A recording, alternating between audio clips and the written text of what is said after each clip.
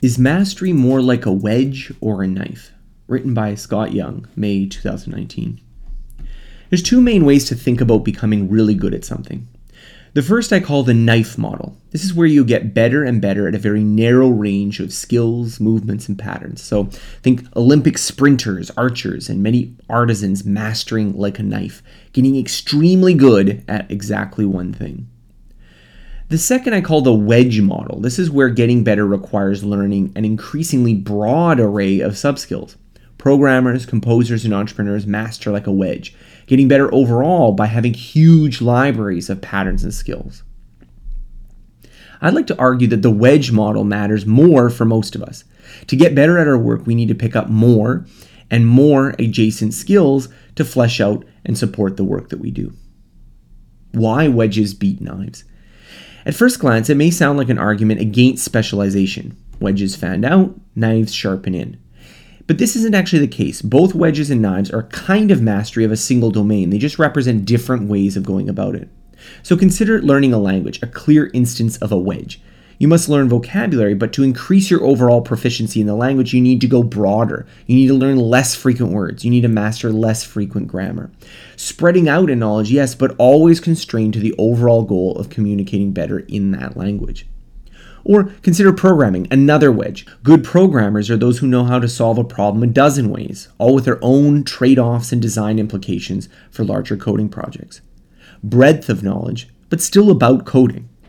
Even artistic mastery often looks like a wedge. Van Gogh, in his training as a painter, experimented voluminously with different styles, theories, and techniques. His breadth of knowledge about art allowed him to hone to the specific style, which would later make him famous. What to learn to improve your career. I like the wedge model because it says that the way to improve your professional skills is to look at the neglected adjacent skills and improving those. It also says that as you get better, you'll need more and more to continue to go upward. In my course I teach with Cal Newport, Top Performer, I often get questions from students about which kinds of skills they should master. They're often looking for a singular big skill that if they learned it would immediately advance them to the next level. While sometimes those big skills do exist for anyone who's been working in their career for a while, those have likely already been learned. To go further, therefore, requires mastering increasingly specific adjacent skills. Otherwise, you just end up with vague answers like improve soft skills or communication when trying to figure out what will advance your career. So consider my writing. I've been writing for 13 years and I've published probably close to 2 million words of print.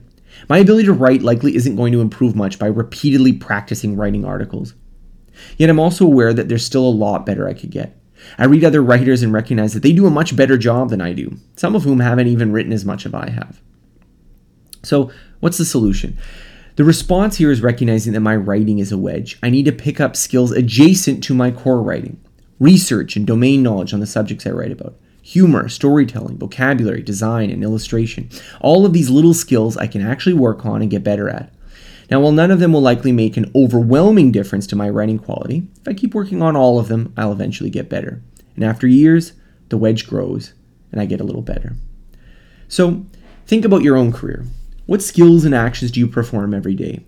Which ones, if you could get better at them, would make a difference in your career? How could you build the supporting structure around those skills so you can get better at the things that matter? Thanks for listening to this episode.